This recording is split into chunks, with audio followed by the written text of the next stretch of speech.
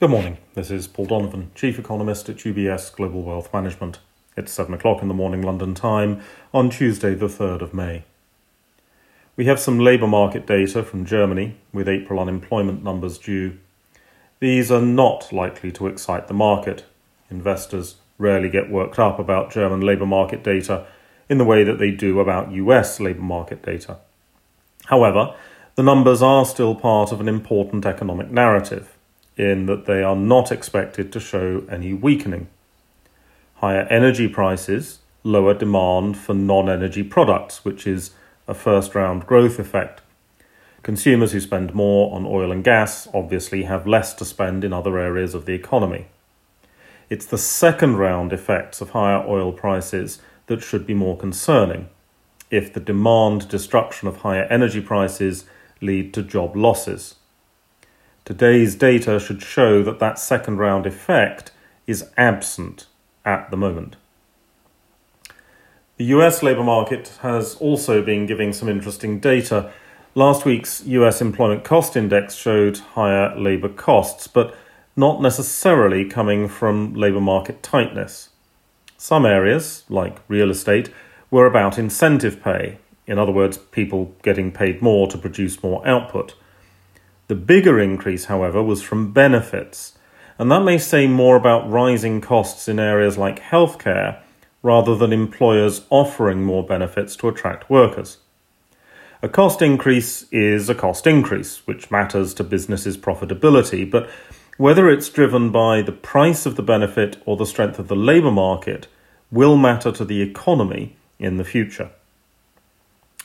On the inflation side, producer price inflation is due from Europe for the month of March.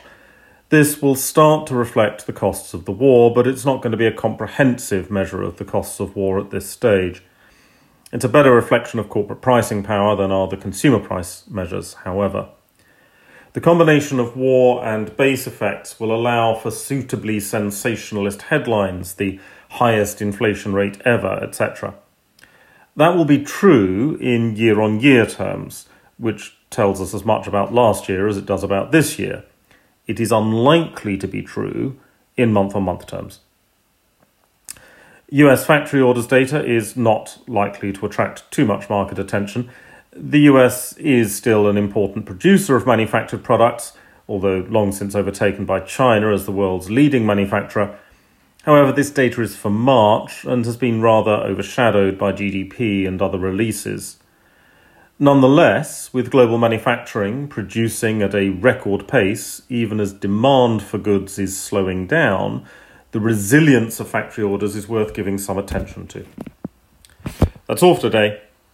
Have a good day.